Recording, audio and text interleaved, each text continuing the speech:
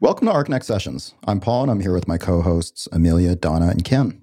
Our guest today is Rebecca Howard. Rebecca has recently returned back to LA after working at the New York Times, developing video content and helping to launch virtual reality at the Times. Thanks for joining us today, Rebecca. Thanks for having me, Paul. So I just want to get it out there. You're not an architect, and your work doesn't really focus on the architectural world, but you are a specialist in the world of virtual reality and emerging technologies, right? Yeah, I mean, I would say that I like to think I'm what is the expression? What is the expression again? Jack of all trades. Jack of all trades, master of none. So I'm sort of an architect in my mind because I have a background in design. But no, I'm not. But I'm a big appreciative of architecture, of course. And my background is always it's been digital for the last 15 years, working in digital content. At the New York Times, I oversaw all of video and the strategy and marketing technology product and built the infrastructure so that they could monetize and create a real business around video. And last year I was at New Frontiers and discovered VR for the first time. And when I saw it, I was just really struck on the impact it could have in terms of telling stories that the New York Times needed to tell, stories that you could actually take someone into a place and they could really feel what it was like to be there and really create this feeling of empathy and understanding of another person's story. And so I brought it back to the New York Times and we figured out the business model for it and brought in Chris Milk from Verse to create projects. And because I work on all sides of this, it's not just the content, it's also how do you distribute the content. So for that, we partnered with Google so that we could get cardboard into 1.2 million people's hands by distributing it through the Sunday New York Times Magazine. And then also partnered with Sundance. I'm pointing at the Sundance Film Festival 2016 cardboard that's sitting on the table. And so the New York Times was the media partner this year at Sundance. So what I look at is sort of 360 around any kind of business around content. So it has to do with the actual making. It has to do with the distribution and the ultimate monetization. So you said this was only a year ago that you came across this? And so the virtual reality initiative at New York Times, which really it seemed to be a huge hit.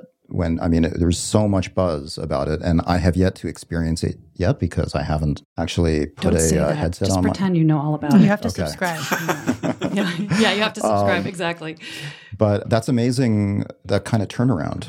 Only it was great. Well, I think right now we're at this inflection point in virtual reality where we know there's a lot of interest, and we gauge interest we look at Silicon Valley and we see who's investing and how much money is being spent. We look at major media companies like Facebook buying Oculus for $2.2 billion about a year and a half ago now. We look at Apple's current investments, and I could just go down the line. When you see that, you start to see that this ecosystem is developing, and there's a need to figure out now, with all this investment happening, how do you actually activate it? How do you make the content that's going to feed and continue to push and grow adoption that's going to be needed to make all these investments work? So for us with the New York Times, we were at a really great point to be able to go to Google and ask them to invest, because it's not cheap, obviously, to send 1.2 million cardboards through the New York Times Magazine. But what was really interesting about it is we were taking a traditional medium, the newspaper itself, to transport the next medium that we think is going to be this really impactful medium. And so I really loved how it all came together. And then on the cover of the Sunday magazine was the picture of the artist had taken a photograph,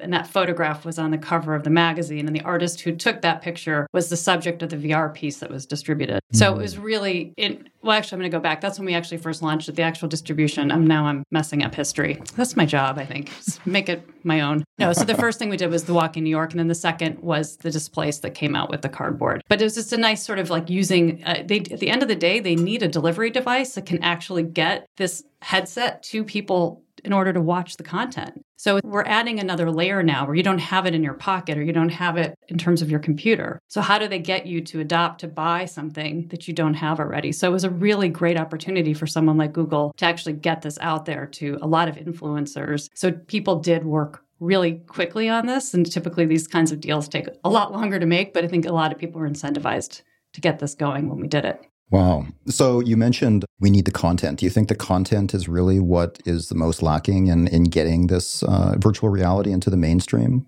in terms of in journalism? Or do you think hardware still needs and software needs a... Well, I would take journalism kind of out of it. I think content in general needs to be made to feed these investments that are happening and these upcoming releases that we're going to see in hardware this next year. There's 3 major releases happening, from Oculus to Sony to the Vive HTC headset. And so there's this big investment in hardware. And now we need to catch up and figure out how we're going to feed the content into the hardware. So when you ask, is it necessary? I think what we need ultimately is adoption. Adoption has to happen. You need to have scale in order to create an effective monetization. So the only way you get scale is you got to get people to adopt. How do you get people to adopt? You make content that they can't live without and they're very excited by and they're willing to pay for it. So it really does always start with the storytelling and the content that's going to then feed and start to create this whole beautiful chain of success. At least that's what I'm banking on right now. Yeah, we've definitely already seen certain genres of storytelling, first like journalism, but also pieces by the New York Times that aren't explicitly virtual reality, but more engaging in multimedia storytelling, kind of engaging with these ideas to kind of build a following already and an expectation, I think, because I would assume that most of the subscribers to the New York Times don't have the basic expectation of good journalism to include virtual realities. However, that might just be because they don't understand how valuable it can be to deliver some type of thing. And also the responsiveness of like how quick it is to create a VR experience versus a topical. It's also one of those things like until you've done it, like once you do it, it catches on like fire. So it's really that first like kind of barrier to entry, like getting people to do it the first time, which I swear, Paul, you're doing it before I leave here today. But like if you do it, as soon as you've done it once, then there's a lot of buy-in. You see buy-in happening very quickly. And there's a lot of examples of that. For the New York Times, the example was the amount of people that actually opened up the cardboard, took pictures of themselves and put it on Twitter. I mean, Twitter and Instagram was on fire that day. And there's actually been a retention rate as well, where we've seen that people actually kept their cardboard for the next film. So they did a lot of great marketing to have to tell people, how do you use it? You should keep it. Don't throw it away, even though it looks like a box, that you might have just ordered your last Amazon salt and pepper shaker in, because it's small, but keep it because it's going to enable you to access this incredible content. So that's the next thing, is the accessories. Well, why don't we get into the news pieces that we've been talking about on the site and how we've seen the different, both explicitly architectural and kind of more fringy architecture uses of VR. You guys have really been covering it. And not that I don't look at your website all the time, but I think I missed these. And it's amazing. You guys have been really thorough. We definitely have been covering more stories about virtual reality. And I think that's both in anticipation of this episode, but also just because it's really becoming much more newsworthy these days. Yeah. I mean, it's inevitable that it's going to be permeating our industry ongoing, especially now that the Oculus is almost on the market. So anyways, let's get right into the news. Last week, Nicholas here in our office wrote a piece about the daiquiri, which I believe that's how it's pronounced, like the drink, but spelled a little differently. It's a new smart construction helmet incorporating augmented reality to help workers navigate a worksite using cameras, depth sensors, and other fancy technology, including a technology called IntelliTrack, which the inventors claim can quickly process environmental inputs to allow the user to better understand their context. This feature was entitled, "The Augmented Reality Helmet Could Revolutionize the Construction Site." Amelia, you worked a little with Nicholas in editing this piece. What did you take away from this? Well, I think one of the major things that dealing with VR or writing about VR is that there's this huge excitement factor out of the gate, and you kind of have to work to meter that. And so when you offer something like, there's this amazing helmet that is going to completely revolutionize, of course you have to strip away all of that sensationalism and just try to look at what is this technology doing and what does it offer that hasn't been offered before, or does it offer something in a slightly better way that could actually have implications for better safety, better ease of access. Having never worked on a construction site, of course, my editorial understanding of that might be a little different. But I think that as the more exposure we give to technologies like these, just the expectation will rise that just as we see kind of a spread of different technologies across different areas of the architecture industry, as we have things like BIM coming in and trying to kind of standardize that, technologies like these can really help us coalesce that information and make us realize that if there are different places where information is appearing, it's best to try to condense those and create a unified system for referring to information, especially when it has to do with building standards and such. So this is something more that I'd love to hear what Donna and Ken think of it, because what is it like to visit a construction site and what is it like to imagine using a technology like the daiquiri? So Donna and Ken, did you have any thoughts on this? You think it's total bull hockey? Ken probably knows more about this than I do. My only comment would be, I have been fortunate in my career to constantly work with craftsmen and builders on the job site who are really excellent. They're craftsmen. They're true, they're true builders, not dumb labor, which I think a lot of architects tend to categorize builders as dumb labor.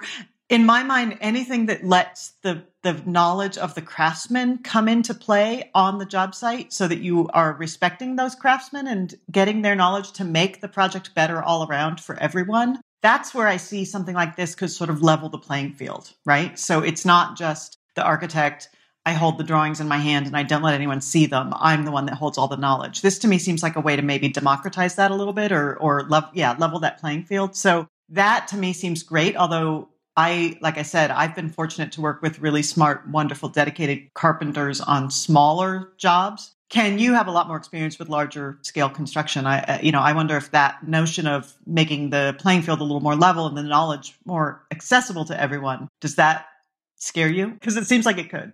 I'm not terribly concerned. I think, part of what I like about the business is that we're supposed to be working for the benefit of the client, and anything that helps aid that particular individual in producing a product that meets the needs of the client and solves the problems on site. It could reduce some potential issues. It could see maybe the helmet, I think the article talks about some interference and checks that you can make on site as you're looking at the project in virtual reality, seeing what's the next steps in the construction process and maybe catching something that the architect didn't because they didn't have that particular view. But now that somebody's on site, they could see it and be in that space. So connecting it with the BIM is important. I think the other thing, which is kind of nice on a much more complicated or complex projects, is the element of, I think maybe the heads-up display. So some of the augmented reality might come into play with safety issues. So maybe there are some unforeseen conditions that the helmet could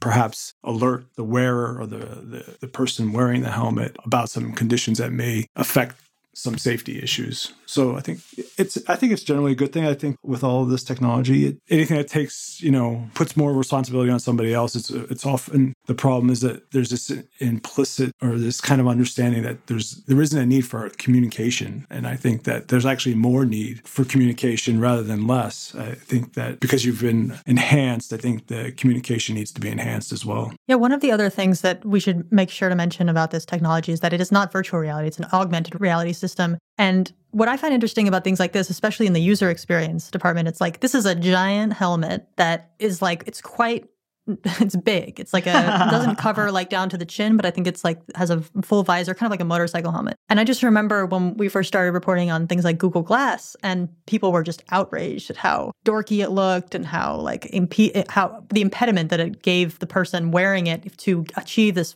level of augmented reality. So I think there's something going on that's a little bit that shows like a specific kind of phase shift in how we're receiving these different types of technologies. That for whatever reason, the augmented reality of Google Glass and probably the price tag changed people's understanding of who it was for and how it could be used. But I imagine like this kind of technology in another scenario was basically another pipe dream of the Google Glass, that the Google Glass could have been able to do things like this. Exactly. I've seen this as exactly the same as the Google Glass. I mean, I think the concept and the technology and the idea behind this is inevitable and it has a ton of potential, but the way that it's going to be executed has yet to be determined. And I'm not convinced that this helmet is necessarily the vehicle in which we're going to be bringing this kind of technology. Well, it seems like the helmet's only there if you're at a construction site. That's the point of being able to have something embedded in your helmet that's easy to put on and then be able to create, which AR does as a layer in front of your eyes, giving you more information about the real image that you're really looking at so that you can then have two things side by side. So you have like the regulation numbers that you're supposed to hit, but then you have the reality, and then you can quickly kind of go back and forth. I think what the major disruptor will be is when Magic Leap is released, and that's a very, very different way of delivering that technology, where the actual technology is shooting a beam into your eye that's then projecting this image. So the processor is your brain, not this actual helmet and all this other gear that you're wearing. And then with that, we'll start to see much more sleeker eyewear and things. So I would disagree. I would think it will end up going more towards Google Glass, but in a much less disruptive way in terms of what's on your face. And it'll be more like just the glasses you have on right now, Paul, will be AR potential glasses, according to the Magic Leap delivery of it. And the other thing I was just going to mention, I think in terms of, I'm glad you brought this up, that it's not VR. And I think in VR, the potential is with clients, I would think, and from what I'm reading, is to be able to show them an actual executed version of what they're going to be buying from you and what the design is going to be giving them. And I think when we show video or we show models, it's really hard to show things like lighting, and it's hard to show sound. Like, what is sound going to sound like behind you when somebody walks in the kitchen? environment? Because obviously sound is that you had, I think, did you have an episode about it? You told me about having an episode about sound and how architects need to think more about that when they're designing their spaces. Oh yeah, that was a recent other interview we had with Michael Kimmelman about a piece that he did for the Times of talking about architectural sound. Yeah, see how I just did that? I promoted a New York Times thing. It was I plugged in, don't worry.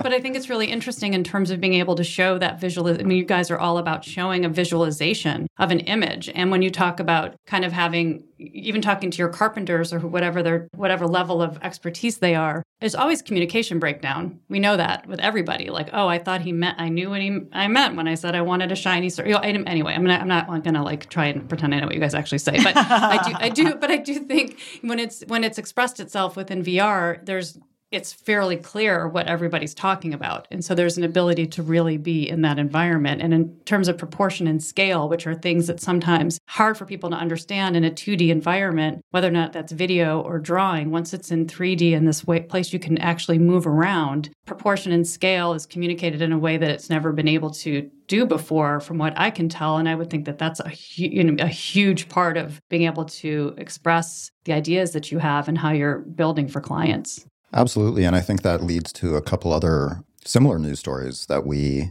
recently reported on about how different firms are using virtual reality as opposed to augmented reality with this helmet in ways. One story is about the LHB Corporation, a Minneapolis firm. Ken, are you familiar with them? Yes. Okay. So they're incorporating VR into the design process and offering a new way to present their work to the clients. I think this is the most obvious application of virtual reality in the architecture workplace, and I think we've all been anticipating this for a long time. And the most annoying.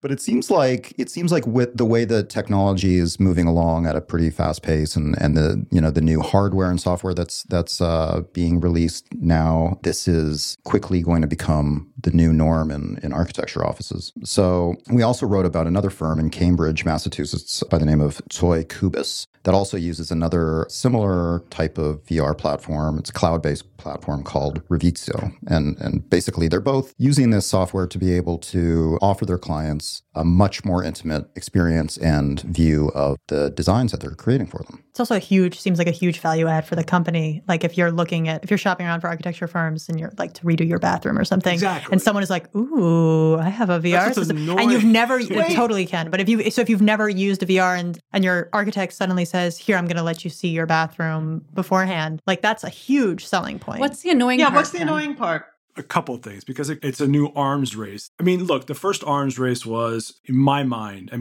hand drawing was, done for a long time. But the first element of that was the digitizer that they used to have back in the early 70s and 80s. Then it was AutoCAD was the new thing. That arms race sped everybody up. So it starts to eliminate. And AutoCAD won. AutoCAD won, and now you're on to Revit. And then we got the 3D printers. All the architecture firms went out and bought 3D printers, and nobody's doing anything with those. The small 3D printers, the maker bots and stuff like that. There was this promise of building models for people and showing them stuff. People are just making pipes. Yeah, exactly. Just making pipes and stands for their business cards. So now we have this next level, which is this new arms race, which is the Oculus Rift. And I would rather them use it for their own benefit first.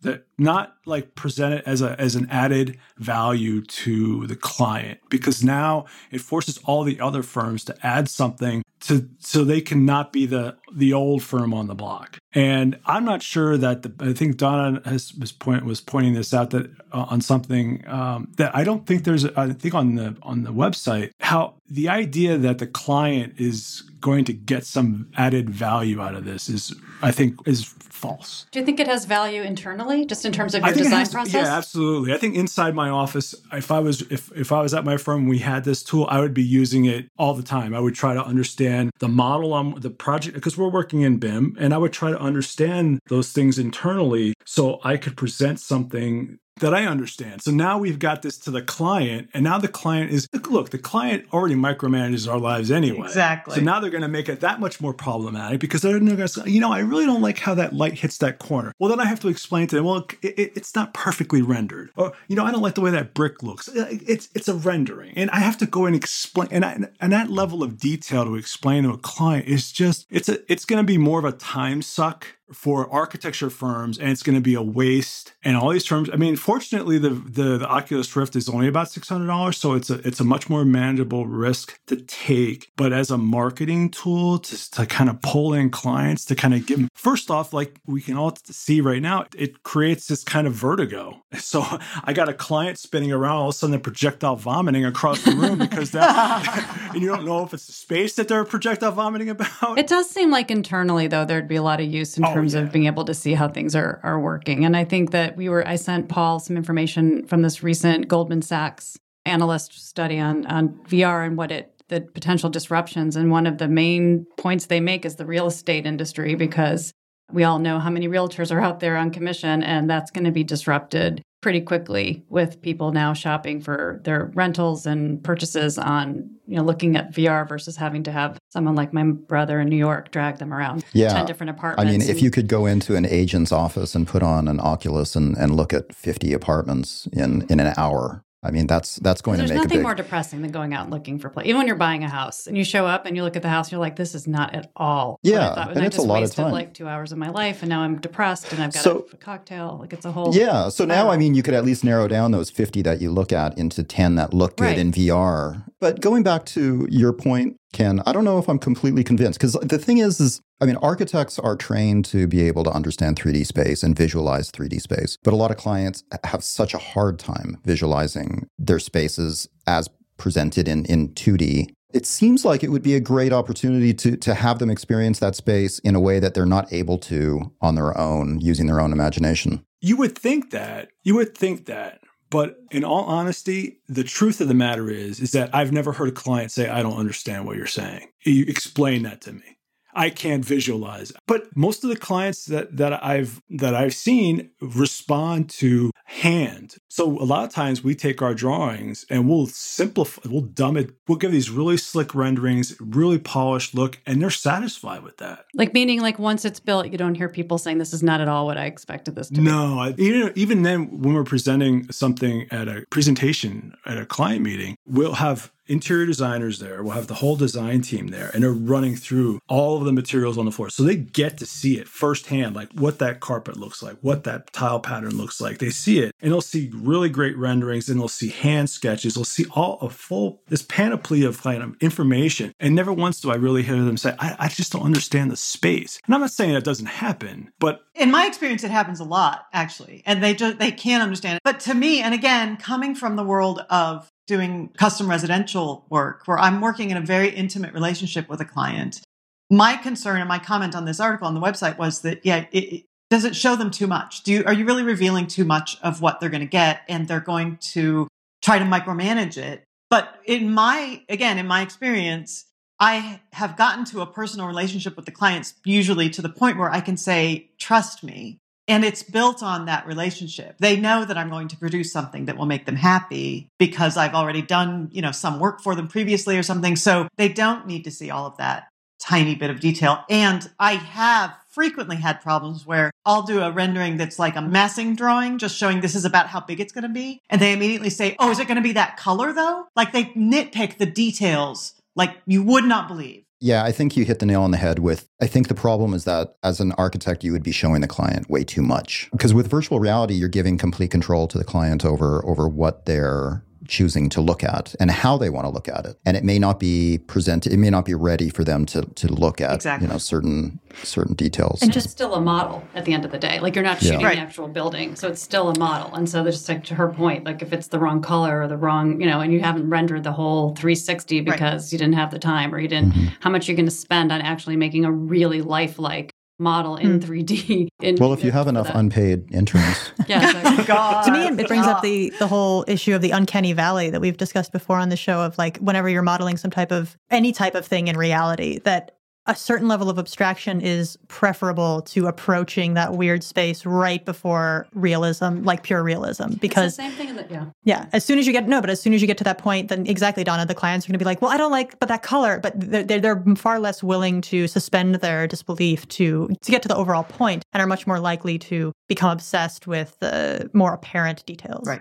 Well, and then they become what happens is that the higher the quality of the rendering, the more they're married to the rendering than they are to the reality. So what happens is that they start to fall in love with the thing that they have on their head. So they're immersed in this environment. They love that more than what's actually built. But they're looking at a particular moment in time. They're not even looking at it across a timeline necessarily. Right. Like, the light changes over the 15 minutes I'm in a space. So they're not getting that perspective. And when they get there, they may get to that. It's like a photograph. You get people who have these awful looks in a photograph, but you forget that photograph was taken in a millisecond and that the real reaction is best seen in reality, standing there. And then you go, well, that's not that bad. So when they get to the building and they see the building in reality, go, I thought that brick was a little lighter because it was that way in the rendering. Well, I wonder if a lot of these same conversations were happening when just 3D modeling started entering the workforce. Same thing. Yeah, but what's interesting to me about that is I'm seeing now the rendering techniques that people are putting up, like for the PS1 and those kinds of things. Especially last year, there's a movement back to these sort of cartoony, hand-drawn, clearly not perfectly rendered real images. Yeah, just like any new visual media art form, it's going to become going through phases of realism to abstraction to, illustration or so. I was just going to say, Rebecca, you're not an architect, but I hope you're not taking from this conversation that we don't hold our clients in high regard because we're saying, don't show them too much. Hopefully you'll work with an architect one day and you will have a level of trust with them. No, I equate it a lot to the film industry, actually, because there's a lot of times where you have to show a cut to whether or not it's a producer or whether or not, usually it's a producer, and to show where you're at in a project. And we always really belabor that question amongst the creators to say, at what point should we really show it? Like, we want to show it soon enough in case we're not, really, there's some real notes we need to get back that we won't be able to change later. But at the same time, we're afraid that even if we sit there and tell them before we show them the piece, like, don't look at the color correction, it hasn't been colored, like this last part, the guy's in his underwear, but he's going to have clothes on, whatever it is. And then the next thing you know, they obsess on those pieces. So I think in any kind of creative process, there's always that question when you're not completely finished and you're trying to communicate to what the final thing is. So I get it. So before we move on, I just have a question, Rebecca, for you. Do you think we're at the point yet where realistically an architect could give an Oculus Rift to a client and have them experience like what it really feels like to be in the space? I mean, like visually, just are we there technologically? I mean, if the space is completed and you're filming it live action, 100%. If it's not complete and you're doing a visualization, it would really be a visualization. It just depends on the strength of your CGI artists that can actually render that. But yeah, there's amazing artists out there. It's just so expensive to do that. So it comes down to the level of detail in the model. But what about the technology, like moving around the space? However, there are new technologies every day. Like when I was at Sundance recently, I met this German firm they're taking photographs of interior spaces and they're able to then stitch it all together and you're able to move around in that space, which is kind of incredible. So you can create a background plate of any scene. Like I could come here and shoot this in photography, this beautiful room that we're in right now, this podcast room, and then I can insert whoever I want in here and move that around. So there are going to continue to be tools that are going to make everything, the barrier to entry, a lot easier to do. But right now it's still fairly expensive. But I imagine that will change. And I would say, yes, you could do that. But again, that's actually not your example because that's a real, this room is here. So from a visualization point of view, it's all about CGI, and that's just expensive. Okay. But I do think tools in terms of one of the other things I saw at Sundance, there was Oculus Story Studio that does a lot in animation. They have a lot of people from Pixar that are now working there to develop new stories to tell in virtual reality with animation. They developed a tool called the Quill, where you can they gave it to their illustrator, and they can actually draw within the VR environment. And we watched her do it. It was really incredible. She had her headset on, and she had the remotes. Controllers. Thank you. The controllers in her hand. And you could see her painting. It was kind of incredible to watch her. It was like watching a ballerina or something because she's moving around in this space, but she's actually drawing these beautiful drawings that are going to then be put together for this film called Angelica that's going to come out later in the year. But when you look at that tool and you see what you could potentially do with that tool, and then you also have Oculus creating, I think it's called Toy, which is another program where you can actually pick things up and move them in the frame. Mm-hmm. All these things together seem to me to, you guys are just getting excited about these architectural programs, but you'll be able to potentially design within the VR environment itself. I mean, imagine taking your client into a room and just moving the window or changing but even like for you the as a placement creator, of a wall. like being in that environment yourself and like figuring out how you want this to look and how do I move things around, and being able to really play with it in that space is going to really be interesting to see what kind of architects are going to take to that and if it works for them or not. That's exciting because I thought about that a long time ago. It'd be great to have a VR headset where I can actually pick up a steel beam and start erecting my own work and having, instead of building with digital lines, I'm actually building with, these virtual objects. I'm putting things together how I want to see it. And then I can build a set of construction documents off of what I've virtually constructed. That's coming for sure. Yeah. Like a higher fidelity Minecraft. Yeah. Yeah. Well, I think we've spoken so much about how VR is not just a imitation of reality, but is often a creation of reality. So we can go both directions of depicting a space as we know it to have already existed. Say if we wanted to do a scan of this podcasting room and then be projecting it into a VR space that then someone else could interact with, or the other way around where you're creating from computer-generated imagery a space that does not yet exist. And one of the other stories that we reported on recently on the site from Nicholas, who's kind of our like unofficial VR beathead, he went and talked to Emblematic Group, which is a VR media journalism in Santa Monica that focus on not recreations. They shy away from the term recreations, but they represent through computer-generated VR experiences known instances throughout history and particular ones of recent journalistic interest. One of the things that they've done recently is bombing attacks in Syria, as well as the Trayvon Martin shooting. They take actual media from those experiences. In the case of the Trayvon Martin shooting, they used 911 phone calls that had been recorded, as well as the floor plans of the apartments that Martin was shot in, or the apartment complex that he was located in when he was shot. They used materials like that to recreate a scenario to then insert a viewer or an experiencer or whatever the term is to put on a VR headset.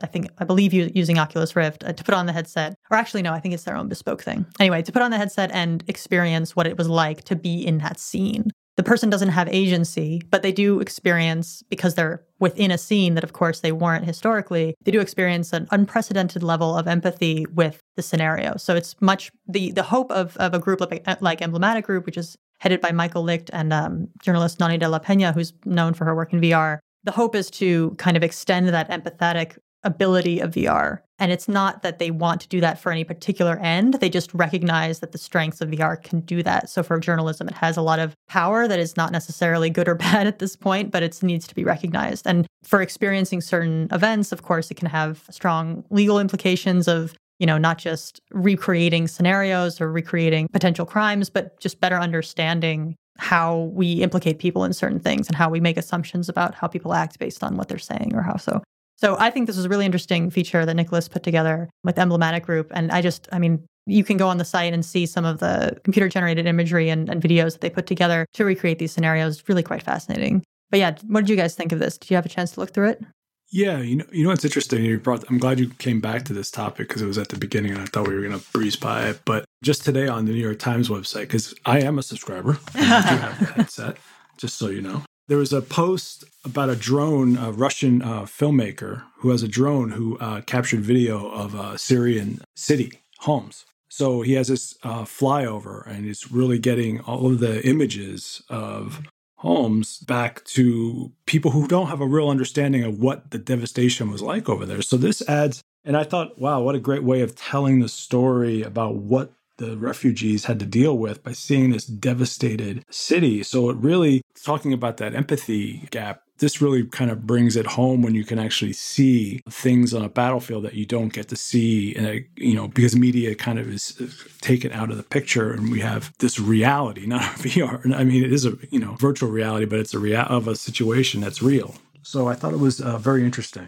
And I think that's one of the things that Emblematic Group is so careful to put out there, that they're not saying that these are recreating or actually purely representative of any reality, because of course every kind of media representation has its own narrative bent, and you cannot recreate the reality that it was. So they recognize that no matter how much they appeal to a completely unbiased perspective, just by inserting someone who was not there into a scenario that has been recreated, through computer generated, mostly through game engines, I believe is how they would actually fabricate these things, then it's still going to have some kind of bias. And it's not something that is necessarily like a partisan thing. It just can't necessarily be labeled easily. But it's important to remember that in experiencing these things, it's not an actual, it can never be a fully accurate representation of reality or history for that matter. Yeah, that's such an interesting topic. I think that with documentary filmmakers who are working in virtual reality, it's really challenging for them because on the one hand, we always say like the minute you put your lens on something, you're an editor because you've edited whatever's not in the picture. But in VR, you're obviously seeing everything.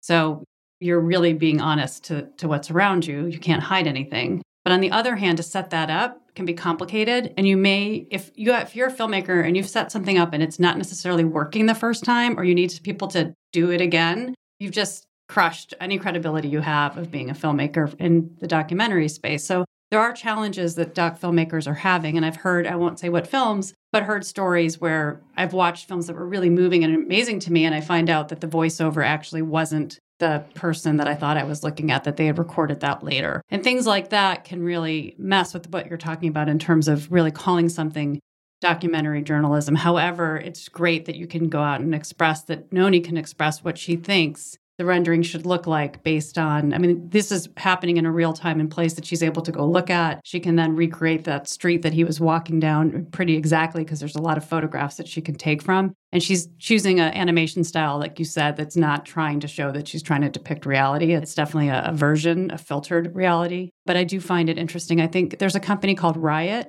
It's RYOT. And they are a new media company that's doing incredible work in VR in the documentary space. And it's founded by humanitarians. And every article you read, there's a call to action button where you press and it tells you where you can contribute or volunteer to be helpful in this, whatever cause is related to what you're reading. The films they've done are so incredible. There's a film they did about a young girl in Africa to highlight the problems that are happening there in terms of what families need to do to get water, to get education. And they watch her throughout her day walking to school. And you're with this young girl on her journey. I guarantee you, like if I really dug into that, I'm sure there were plenty of things they reset, plenty of things they had to go in and change. They wanted to show the problem with people cooking in shacks, for example, and how there's all these smoke inhalation issues. So they got into the shack. I'm sure there were issues. I still think it's so important that they told that story.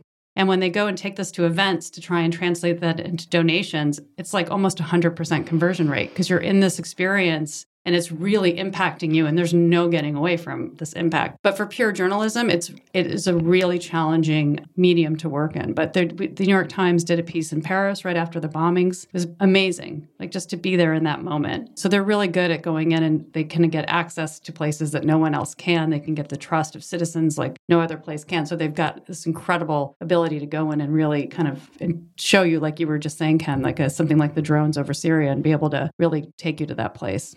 I was just quickly going to reference, I mean, the ethical versus journalistic kind of integrity issues kind of transcends technology too. I mean, as we've seen recently with the Making a Murderer documentary, there's been a lot of controversy about that because people have empathized with this person that could be, I mean, there's always a little creative license taken, but the journalist or the documentarian, that may not be telling the whole story. And the same thing with virtual reality. Like we know what happened within a news story, but we don't necessarily know everything that happened within the context of that space. And that space is being depicted. It gets to a really interesting conversation about what it is to be human and to live in a physical body. Because when I watched the Emblematic Group's Trayvon Martin recreations, they used the actual 911 recordings. So you're hearing something that is absolutely authentic, but you're watching or sort of, it's just a little sample they put on the website that you're watching or seeing these clearly rendered, people moving in the apartment, peeking out the window as they make the phone call. I heard a shot,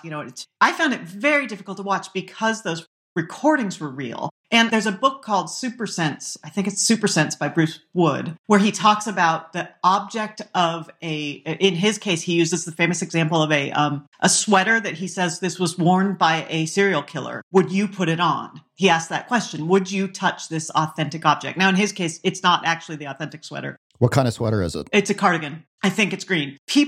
We have as humans a belief in a material reality, right? That certain material objects hold a nuance or a sensation of the event that happened. So is there a way in virtual reality to, and sorry, going back to the completely boring notion of showing a client a space, if you give them a brick, an actual brick, and they hold it in their hand and you say, okay, now look at the brick wall in the virtual reality headset, that's the brick you're seeing. Is there some connection to that physical authenticity?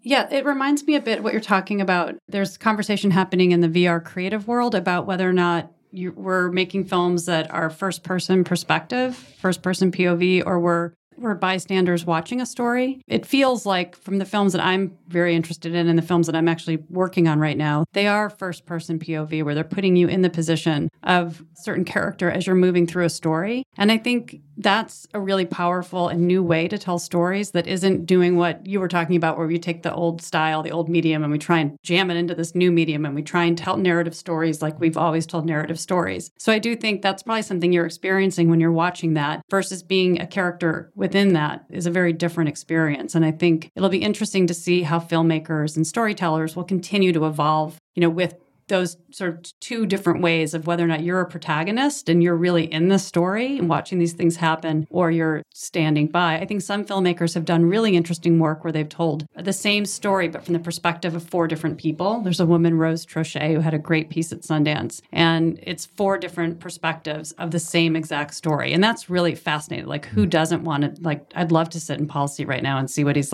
thinking and looking at. But it's a great opportunity to kind of to do that. I think we're all interested in that. I think it's a fascinating way to tell stories. I think we'll start to see really interesting storytelling mechanisms that'll develop because of what you're experiencing in terms of the detachment versus the engagement. One of the earliest instances I heard of media companies like Pixar putting together VR experiences purely for narrative storytelling. They did this one short piece. One in particular that I thought was interesting was a recreation of a speech that Bill Clinton had made where you hear him telling it to you in the Oval Office. So you are transported into the Oval Office and you are sitting down with Bill Clinton and he's speaking at you. You can't speak with him. You cannot interact with him, but you can look around the Oval Office. You can kind of get a little bit of depth. You can look closer or kind of fall back. You can also just choose to not pay attention to anything he's saying. But basically that when you invest in a type of VR experience that gives the person the power of point of view, you're also investing in their very human ability to decide to opt out, to be like, this isn't interesting to me, or just like many bystanders in reality might do, choose to ignore it. And I think that experience doesn't make it less valuable. If you go into it and you understand that people are going to react that way, it not only gives you valuable feedback for how these experiences should be orchestrated, but also shows you how difficult it is to get people to be empathetic enough in a scenario and depict it in a way that affects them in a way to where they actually change their behavior. So with this Trayvon Martin thing and with the other instances that Emblematic Group works in, I think that they're doing a really valuable service, but they're also really understanding how difficult it is to tread in these recreated perspectives. I mean, of course, you don't, especially as a documentarian, you're never saying you can ever speak for someone else directly, but you're trying to create the opportunity to at least give other people the choice of how much they can engage with that. I find it absolutely fascinating. Which I guess is kind of the nature of virtual reality. I mean, it really is giving users so much more control over how they want to experience something. Yeah, they love to use the word agency. VR filmmakers, giving somebody agency. Architects love that word. Do you guys use that too? Yeah. It's wonderful. definitely the buzzword, which I'm kind of happy it's moved on from content to agency. But yeah, I do think that we're going to see a lot of evolution in terms of what you can do once you're in the experience, in terms of interactivity and choices, whether or not you're picking things up, whether or not you're opening doors. And I think we all got burnt early on the kind of choose your own adventure idea when that came out, whatever that was, 8 years ago. And everyone's like, what? No one wanted to do it. And I think now we're going to get back into it, but from a new angle. And what I'm excited to see is sort of this world of technologists working with filmmakers in this way that we've never really seen. I mean, we've seen it with Avatar, certainly. I'm not going to say there isn't already been this connection, but I think it's going to be really interesting to see how they work together to develop these storytelling devices. One of the other uses of VR that we haven't really delved into so far yet is more of not a recreation of a certain type of reality, but a substitute for reality entirely. We had a news post recently about an artist, Thorsten Wiedemann, who spent 48 hours in a continuous VR experience. The experience was programmed by his kind of partner in the art project, who set up a bunch of different phases of experiences for him to go through that, made it a little bit less manageable to deal with 48 hours of wearing a headset and, using the bathroom and eating and sleeping and all this in virtual reality. And after the experience, he basically proclaimed, this is possible. We can experience VR in long periods of time and sustain it. And it is not totally debilitating. Of course, I'm sure many people would disagree with him on that. But it is a fascinating experience. And in the article, it goes through a few of the different programs. This artist was put through various games, various recreated rooms that he could do certain activities in based on other kind of classic virtual reality scenarios, like playing games or interacting in social scenarios or such like that. Totally hilarious experience too, because of course the artist is wearing, of course, a pink onesie and is in a somewhat public space. So people could come and like watch him, kind of like the man in the bubble. Did you guys think this was just like totally wacky and absurd, or do you think there's something kind of valuable in this guinea pig experience? I think in terms of storytelling, there's a lot of conversation right now about the length of not only what people will tolerate to watch, but how to even carry a story in VR, obviously, even for the things that you were talking about earlier, Ken, in terms of like the render, so much work you need to do to kind of tell a story in 360 for a long period of time. There's a lot that goes into that. And then how you actually drive a story. So in storytelling, the director is so used to having the tools of editing and the tools of composition. And now that's really changing in terms of how they guide somebody through a particular experience. And so that's not the reason why they're keeping things short. They're keeping things short because there is difficulty in terms of nausea levels and vertigo and things that people experience if they're in it too long. So when you told me about that story, I thought that's the first thing I thought of is that's interesting because as we're going to see that evolve, that ability, as they're working on the ways to make the headsets more sophisticated so that it's able to like guide your eyes and your brain and keep everything intact so you don't have what they call this. I guess there's this idea when you start getting a little bit like disoriented, it goes back to our caveman brain. And our caveman brain back in, the olden caveman days, I like to call it, if you ate something that was poisonous, you would obviously get dizzy. And then when you got dizzy, the reaction was you would throw up. And so now if you've got something that's making you feel a little bit dizzy, your body interprets that as poison and it makes you want to hurl. So they have a lot to figure out there, but to really going back into the caveman brain and figuring out how do we recalibrate and make sure that the body isn't processing this and as something that's not a good experience for you. Well, I remember there was an experiment that was done a few years ago. This scientist put on some kind of goggles or glasses, some lenses that inverted everything. Yeah. So everything was upside down. Mm. And I think he wore these for a week. And after a certain amount of time, which I think was only maybe a day, his brain adapted to it and everything became normal to him. What? And then it took the same amount of time after he took these glasses off to become accustomed back to reality. This is a super famous story. And it was, when I was in grade school, this experiment had happened. Maybe it was more than a couple of years ago. We'll have to look for it and put it in the show notes. But yeah, everything was upside down, took glasses off, everything, yeah. So the moral of the story is basically your brain can adapt to alternative realities. It's just, I would be interested, I'm more interested than this story in particular, which I see as more of kind of a performance art piece, than I would be to find out, how long somebody can comfortably tolerate a virtual reality. The other thing that's interesting that actually relates to the architecture space is that part of what's happening is these filmmakers are experimenting in terms of proportion and scale, like how far should the camera be away from the subject that you're shooting, and how quickly can the camera move, if it's moving forward or backwards or up or down. So there's this rate of acceleration that has to be really looked at, because if you're moving one direction, the camera's moving another direction, that's what makes you feel a little bit wobbly. So they're really experimenting with these very technical, what is the rate of acceleration that your body can take? What is how far away should, I already mentioned that the camera should it be? And I think this early experimentation is going to solve problems for people that are going to be using this in other ways. And this is what these filmmakers are developing right now. The camera rigs are just being developed. They are not in the marketplace, really. A GoPro has one, I guess. But even if you get one in your hands, if you don't know how to use it and you don't know how to, be able to figure out scale, the storytelling doesn't work. And neither will it for using it for any of these reasons we're talking about for architecture. So it'll be interesting to see how that evolves as well. It was funny when I brought the Google device from the Google Cardboard? New York Times. Yeah, the Google Cardboard. I brought it to work. And one thing I was lamenting is it didn't have a head strap, so I could actually walk around with it. Because every time I put my face on it, I wanted to stand up and move around. I just physically wanted to move around. So I'm thinking about Well, you got to throw down $100 and get the Samsung VR headset. How does that allow you to move around? Well, you don't move. It straps to your head. Well, you don't. But you never with Vive. There'll be other headsets that come out that you actually do physically walk within your space, which will also be interesting for architecture. But for Oculus, those experiences are designed for you to be sitting still. And if you want to go parade around your office because you think that looks cool, you can definitely do that because that's fun to do. But in terms of the headset itself, I know what you're saying though. Kind of seriously, like you don't want to hold this thing up for even 7 minutes. So it's nice to have the headset, and also the headset. The experience is very different than looking at it through cardboard. The rendering, the color, everything is more beautiful. But it's hard because a lot of us early adopter types tend to gravitate towards iOS phones. And those of us that have iOS phones and we want to go buy a Gear VR, which was Samsung's headset that came out this last year for $99, that's cool. But guess what? It's operated by a Samsung. And I have to go then buy a Samsung for $600 and then I have to run a plan. And then, of course, I buy the iPad that Samsung makes me buy while I'm there because I'm like that.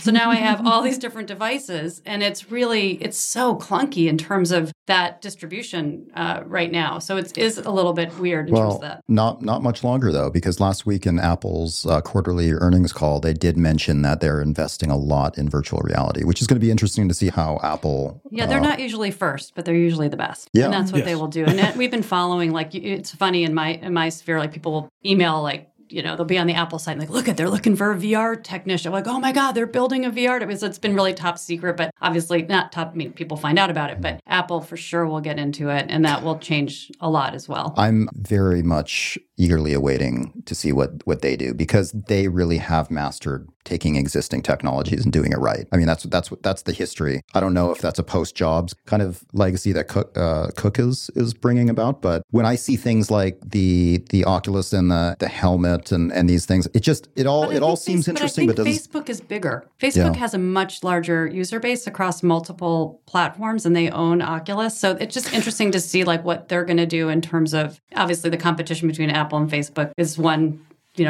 kind of Greek mythology, for Greek mythology stories, but they will push it, and they have a lot of strength to push it. So I'm really interested to see how this battle and they have a lot of the content. They have the content. Going back to they completely have the content. Yeah. I mean, the New York Times had to make a deal with Facebook and now recently with Apple, because our publishers can't rely on their own platforms anymore to be able to lift the content. They have to put it where people are going, and people are going. And places where people are seeing ads, because now with ad blockers, it's like you can't even make any money showing the content on your own website. So basically, we just predicted that all future VR content will only be accessible via Facebook.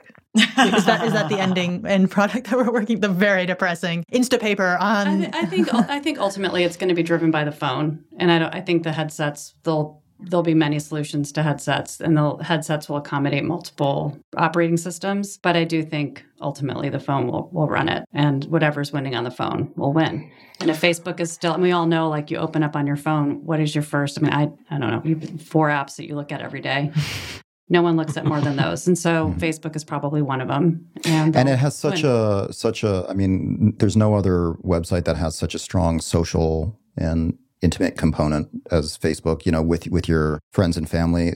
There is a lot of potential to bring in virtual reality into that space. Black Mirror episode. Well, the other thing is that you'll be in your headset, and you'll actually have your social interactions within your headset. So you'll have Facebook stream happening here onto one side of your headset, and you'll be able to actually have your desktop at some point. I mean, I think that's where it's going. I also think, again, with Magic Leap, it'll be interesting to see how that plays out in these spaces as well. So I can give people an actual thumbs up instead of, well, they're not doing that anymore anyway, so no more likes. There's really only one other news post that we wanted to talk about today, and I think we might work towards it. In fact, Rebecca, you kind of alluded to it before of just talking about the caveman vision that I thought that was really interesting to come up with. I have to give a little bit of a disclaimer before talking about this news post, because it refers to a study that is in no way proven. It has not been replicated. It's very much just like on the fringy, and it was done over a decade ago, I believe, initially. But it's something that has kind of been cropping up in multiple reportings about VR. I believe it came up, we reported on it when, well, let me just say what the post is about. this woman named Dana Boyd, who is now a well-renowned person in the world of in media in general, she, as a bachelor student at Brown in computer science, did a study about whether or not VR systems at that time, which mostly had to do with the cave technology, which was this kind of primitive, no pun intended, immersive technology where you would walk into a cave, a small confined space, and there would be projections on the side that would create another atmosphere of a somewhat virtual reality. And the rendering engine for that, she contested, was sexist because the way that it was programmed preferentially referred to male vision. There are two basic ways that humans biologically see depth, and of those two strategies, the way that men tend to see depth, they rely on one strategy more heavily, and that strategy was the one being used in virtual reality rendering systems and three-dimensional engines. So basically, if you create an entire system that preferentially depicts space in a way that is more accessible to one gender, then you have, she argued, these instances of increased nausea in the other gender. So that's why that was kind of her explanation as to why it was easier for females, supposedly, in her experience and in her experiment, to experience issues of nausea in experiencing the VR. And of course, this experiment, I have to reiterate, it's just kind of a thought experiment at this point. She did the research, but it hasn't been replicated. But it is something that anecdotally continues to come up with VR and is, regardless of your gender, appropriate to the conversation, right? Because if you're arguing about usability and you want to spend 48 hours in varying virtual reality spaces, then nausea and experience are going to come up inevitably. So I just thought we posted on this near the end of the year, and I will reference it specifically in the show notes for people who are interested in reading the full report. But I thought it was just a fascinating look at how, again, as we've talked before, like just because it's a virtual reality does not mean that it is free of representational bias, that there is always a way for human difficulties and prejudices to kind of sneak into the code. What's the analog in architecture? Do women architects design in a different way than male architects in terms of accommodating male and female inhabitants in those buildings? I just wonder that there are more curvy spaces or such. Exactly. No, the reality is that, the developers is traditionally it's a male dominant field, and there's a lot of push to get more women into coding and into developing. And so these labs and these technology companies are filled with men who are working in that space, and it will change as more women get into it. I also think that's just something they didn't know. Like now they will start experimenting with this because they're seeing that more women, if this is true, as I actually didn't even know this, but if they see that more women are experiencing issues with it, then they will tackle that. They just didn't know it because it's so brand new and it doesn't have the adoption. So there's no stats yet to say there's any kind of majority feeling one way or another. And I assume as they do, but I'm not surprised by that just because if you look at the work base, it's heavily male dominated, which speaks to a bigger issue that has there's work to be done there. It's not only in this realm, of course. And Dana Boyd says she very, very specifically chose the word sexist to put in the headline, to spark the conversation. I mean, the medical field is finally catching up to the fact that if you do a study on how aspirin treats heart attacks in 150 men, you can't apply those same results to women. You just can't. Like the medical field is finally starting to catch up on this, and education is talking about it. This is an ongoing discussion. And as in any field, if in the virtual reality and the programming fields, we get more women and we get more diverse people of different backgrounds, it's only going to make it better for all of us and more inclusive.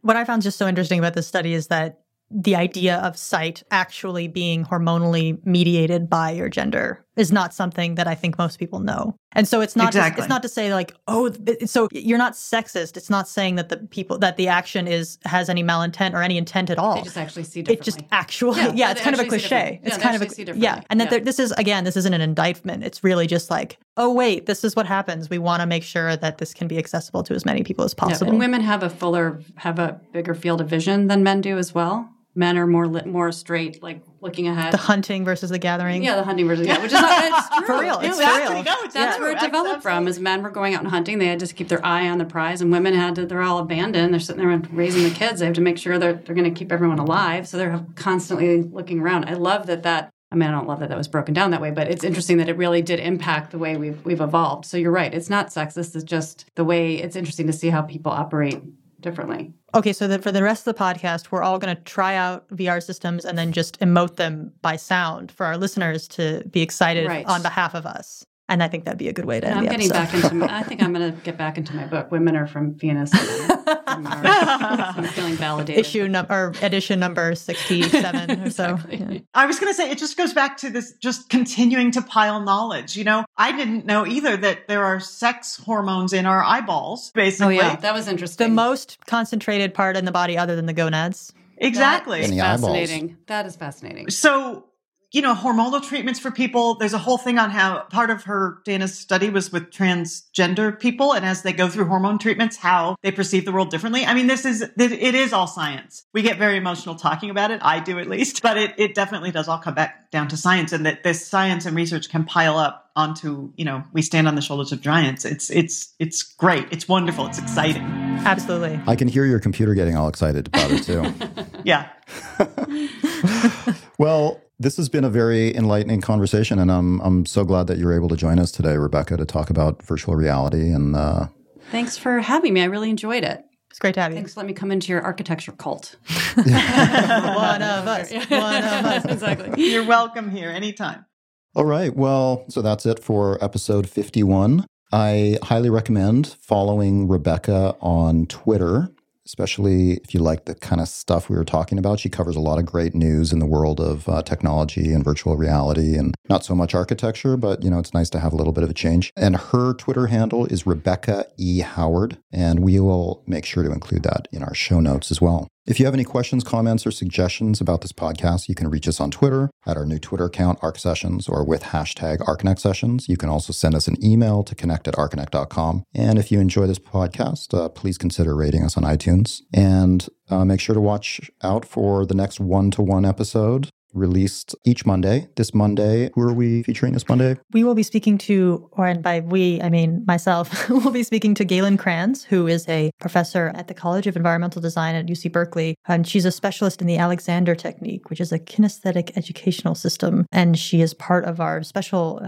focus on furniture this February on ArcConnect. Yes, and a reminder to submit your articles and furniture projects to us for Furniture February. Information about that can be found online, and we'll include a link to that from the show notes as well. So thanks to everyone for listening. Thanks to my co-host and Rebecca, and we will talk to you next week.